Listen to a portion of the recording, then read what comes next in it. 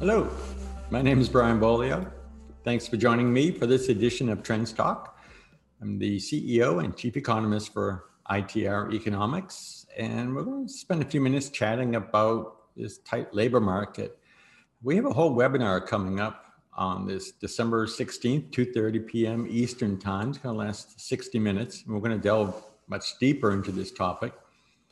But a few things have struck us already as we're doing the research, getting ready for presenting you with some forecasts and analysis.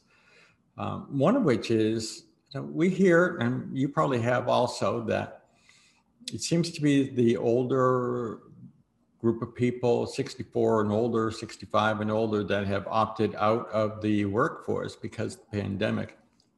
When we look at the numbers, I mean, we can see that has occurred, but that's not where the most startling difference has occurred. The most startling difference has been in the 25 to 44 age bracket. That's where we've seen the biggest decline and failure to come back in terms of labor participation rate.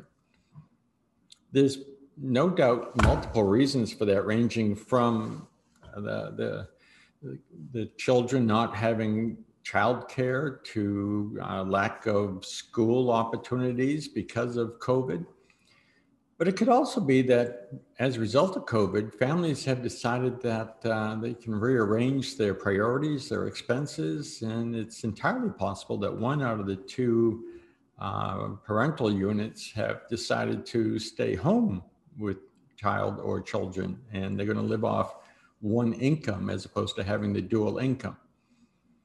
We'll have to get a little bit more beyond the worst of COVID to know how enduring that is. But some schools have opened up, daycares have opened up, and the numbers stay very low. And the economic implications of that are tremendous, because those are prime work years. And in that latter group, into your 40s, those are very significant earning years also.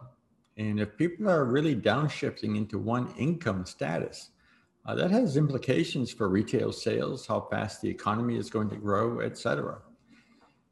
You know, we've got to be careful about government policies that encourage this sort of behavior. It may be the great American dream. I'm not saying that it isn't.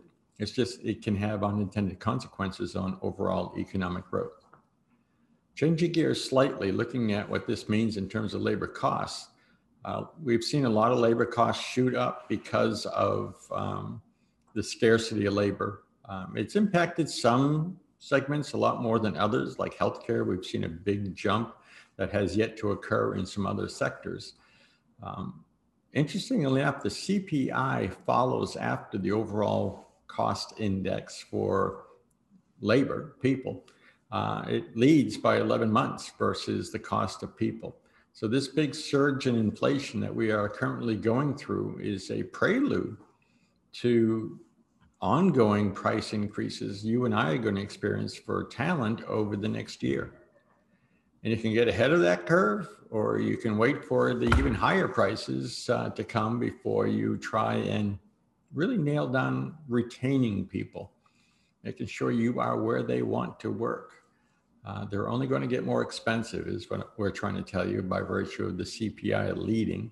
And then we'll see it stabilize in terms of the rate of rise. It'll ease down to about 2%, 3%, 4% growth rate in labor costs before it accelerates all over again. This is the beginning of what you and I as business leaders are going to have to figure out. How are we going to afford people, and how are we going to train people in this day and age of decreased labor participation in our 25 to 44, 45-year-olds.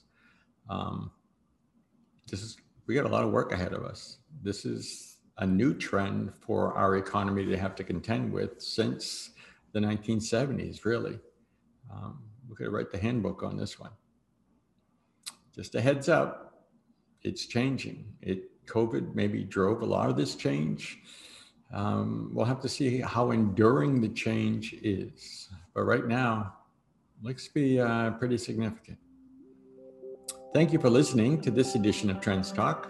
I'm Brian Bolio.